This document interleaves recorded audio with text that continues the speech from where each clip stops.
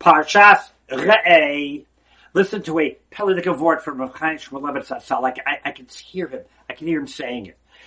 Torah tells us about Irani Dachas. You're not going to do to Irani Dachas. You got to wipe it out. The pasuk is very clear. You got to destroy it. Everything. Kol shlola tikvos. You got to gather all the stuff. You got to burn it down. Burn it. Lashem Elokecha. Tel olam lo si. Can't even be built. Smash it. Destroy it. Kill everybody. And it all ends with the words V'nasan l'cha rachamim v'richamecha. Kodesh Baruch Hu will give you rachamim. What do you mean he'll give you rachamim? He'll have mercy on you? You just did a mitzvah! You wiped out the infidels! You destroyed the Rishon! You smashed them! You burnt them! You killed them! You got rid of them! You're a great guy!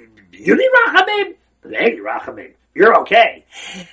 Says Rav Chaim Shmulevitz, anytime you do a mitzvah, but it involves acting in a cruel way, burning, destroying, killing, wiping out, smashing, it has an adverse effect on your midos. You do it. L'shem shamayim, lo yidak b'cha me'uma min acherem. You don't touch any of the chem. That doesn't even mean simply you don't steal any of the stuff. You got to burn it. But you don't gain anything. You don't feel it. Right? I'm better than they. Right?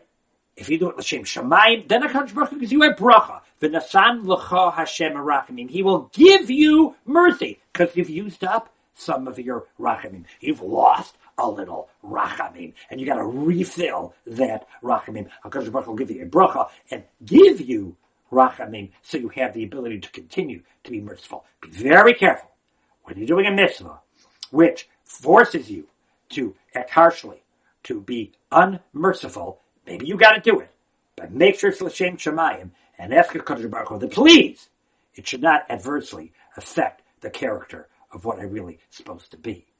Have a very good Shabbos. Looking for more shiurim? RabbiYFeigenbaum.com. Comments or questions? Just email me, RabbiYFeigenbaum@gmail.com. Thank you.